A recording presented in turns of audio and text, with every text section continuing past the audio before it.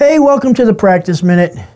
We talked about peace on Sunday, and this practice is going to be extremely simple, I hope, but that doesn't necessarily mean it's easy.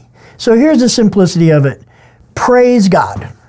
Praise God in all things. And I promise you that the peace in your heart will increase. Remember, a heart of praise is a heart at peace. And so as we praise God in all things, that peace goes up. Here's where the difficulty comes in.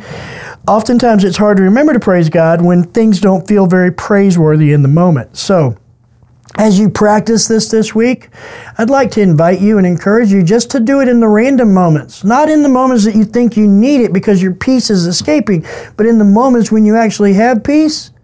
Because when we train and practice spiritual disciplines in easy times, they become reflexive in difficult times.